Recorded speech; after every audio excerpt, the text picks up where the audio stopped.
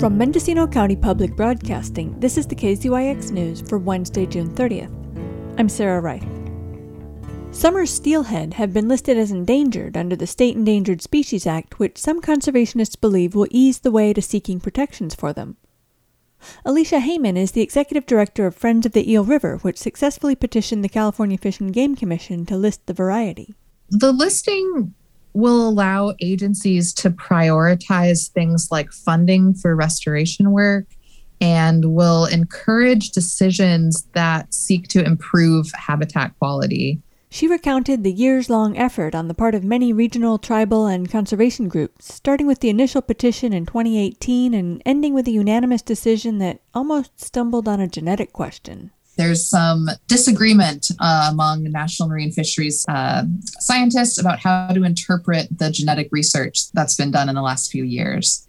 So we were thrilled and really excited when the commission decided to actually vote to list both Northern California summer steelhead and Klamath spring chinook as endangered and as threatened for the chinook and endangered for the steelhead under the California Endangered Species Act. Summer steelhead have a different life cycle from their winter run cousins and a differentiating genetic marker on one chromosome. Samantha Canry is a fisheries ecologist who's been studying them in the Van Duzen, a major tributary of the Eel River, since 2010. She recently published her master's thesis called On the Ecology and Distribution of Steelhead in the Eel River in the Journal of Heredity through the Oxford University Press.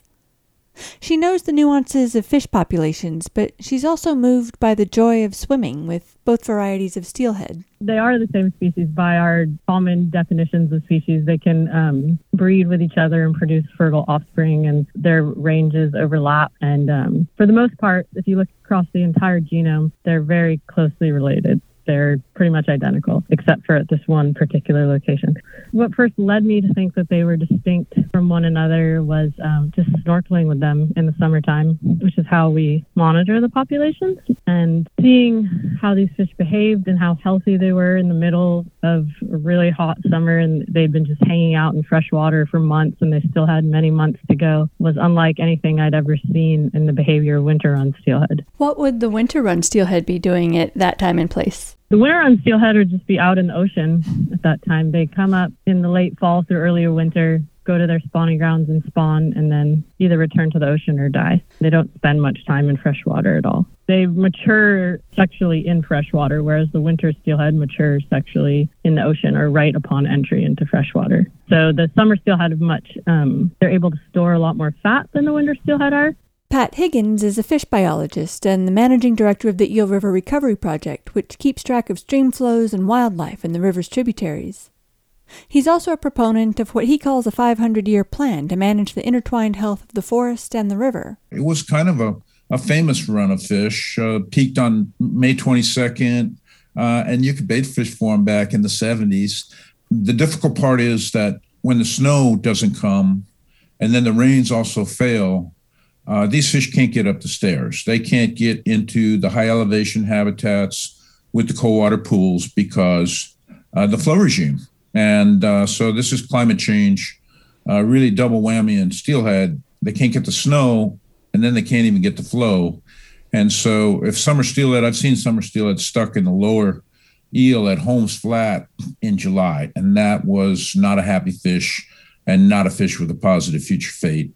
But Canry thinks the population could be refreshed from another source. Rainbow trout and steelhead are the same species as well, and rainbow trout are just the freshwater version, resident form, so they don't migrate to the ocean. But Lake Pillsbury has been preventing passage between the ocean and the upper part of the main stem for the past 100 years or so now. And we took a bunch of tissue samples of juvenile fish from above Lake Pillsbury, and we found this marker that controls whether or not a fish is a summer or winter run fish. And about, depending on the tributary, like anywhere from 5% to 30% of the fish up there had this marker. And so once passage is restored and those fish are able to migrate out to the ocean, they definitely have the potential to be summer run fish. And then there's the 500-year plan. The North Fork dried up and has a reduced flow regime for a surprising reason, and that is because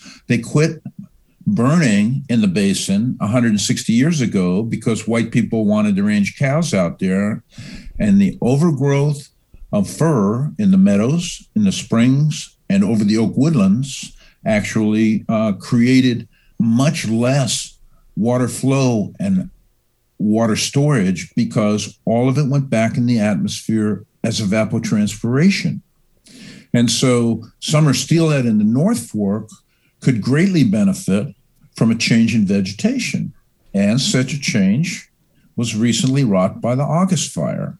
However, the benefits accrued from this transition in vegetation will not be accrued in the long term if we don't get out there and help sculpt the oak woodlands and the grasslands and restore the hydrology of the North Fork so that it has the water for the fish, the food for the animals, and a sustainable system going forward in terms of fire regimes, which is a key driver on that side. So, that's the way I think about summer steelhead.